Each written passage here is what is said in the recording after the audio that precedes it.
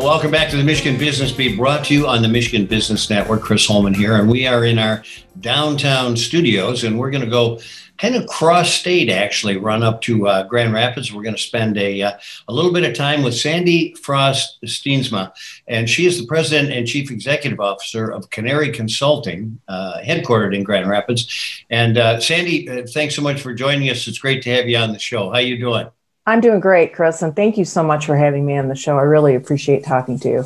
Well, listen, we're glad to spread this good news because you are operating in an area that people never give enough attention to, realizing it's part of our economic cycle, and that is the nonprofits of the world. And it's important that they, not only the mission they do, but that they stay healthy because they employ people, they purchase things, they're part of our economic cycle, as I said. Let's talk a little bit about Canary. Tell me what you're doing there. Sure. We started the company in 2007. So amazingly, we're in our 15th year. We have 13 people. And so we are one of the largest full service fundraising firms in Michigan. We operate in really three different categories. We do campaigns, grant writing, and also annual fundraising. And we also work in a little tiny area that people don't really think about, which is donor software. We have really one of the best donor software consultants in Michigan. She's just fabulous. But that, keeping the data straight is really one of the things that's important when it comes to fundraising. Now, when you say campaigns, are you talking politically? No, we don't do any political work at all. Every single one of our clients is a nonprofit, and we work in arts and culture, education, healthcare, what we call greenways. So that's like parks and trails. And so those are, the main areas that we work in. So, Sandy, you guys have had tremendous growth in those 15 years. Yes, we have. Somewhere the genesis was you and a desk and maybe a part-time secretary. Yeah, me and a flip phone for probably 4 years before I made my first hire. And then starting really after the 2008 economic downturn, we actually grew quite a bit during that time because we were really focused on annual fundraising and helping organizations make their operating budget. And so after that, we just kind of exploded when the economy exploded. Well, and I want to congratulate you. I should have done this earlier. You were one of the 50 companies to watch in 2019, maybe? In 2019, yeah. We were very honored by that.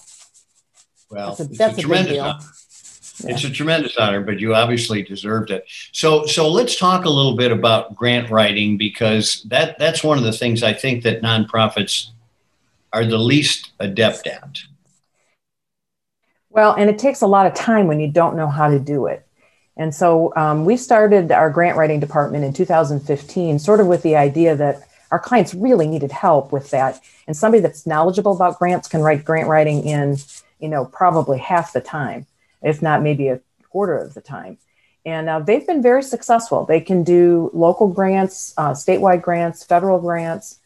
So during this period of time, especially with COVID, they've been pretty helpful because they've been able to sort of navigate the CARES Act and the American Rescue Plan and sort of figure out where there's opportunities on the federal level.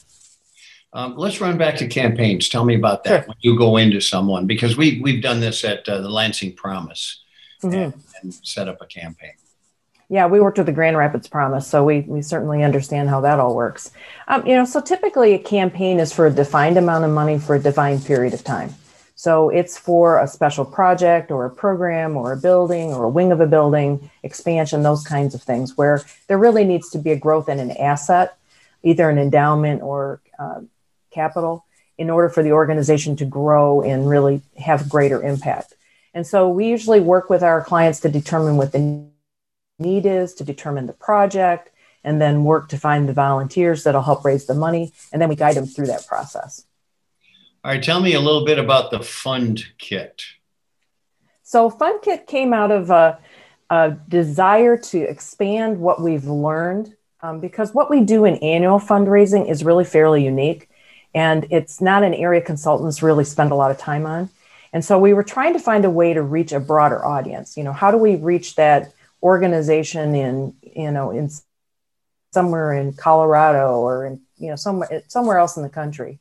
And so this is a series of videos that are sort of how-to videos in major gifts, events, and lots of different topics. And we're always growing our Fund Kit. But that is accessible to nonprofits really wherever they are. Yeah, it certainly is. And so many people have a great cause and they want to raise money and just don't have the foggiest notion of how that happens. And it's essential that they do. Yes, that's true. Let's go into some dollars, because I did a little research on you folks, and the amount of money that you have raised is pretty staggering. Yeah, in campaigns alone, we've raised $450 million over the 14 years, and we've got about another $350 million in goals under current contract. And so it's been a journey, let me tell you. It really has been wonderful. So I guess the question is, are you looking for work? Because it seems like you might be close to capacity. That's a great question. We really aren't. What we do is we grow our capacity as people come to us. So we've grown kind of organically over the last 10 years. And we're able to find folks, that can help us with our clients.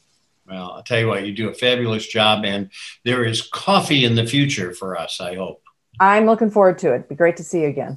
Sandy Frost Steensma, President and Chief Executive Officer of Canary Consulting in Grand Rapids. Thanks for spending time with us. We appreciate it.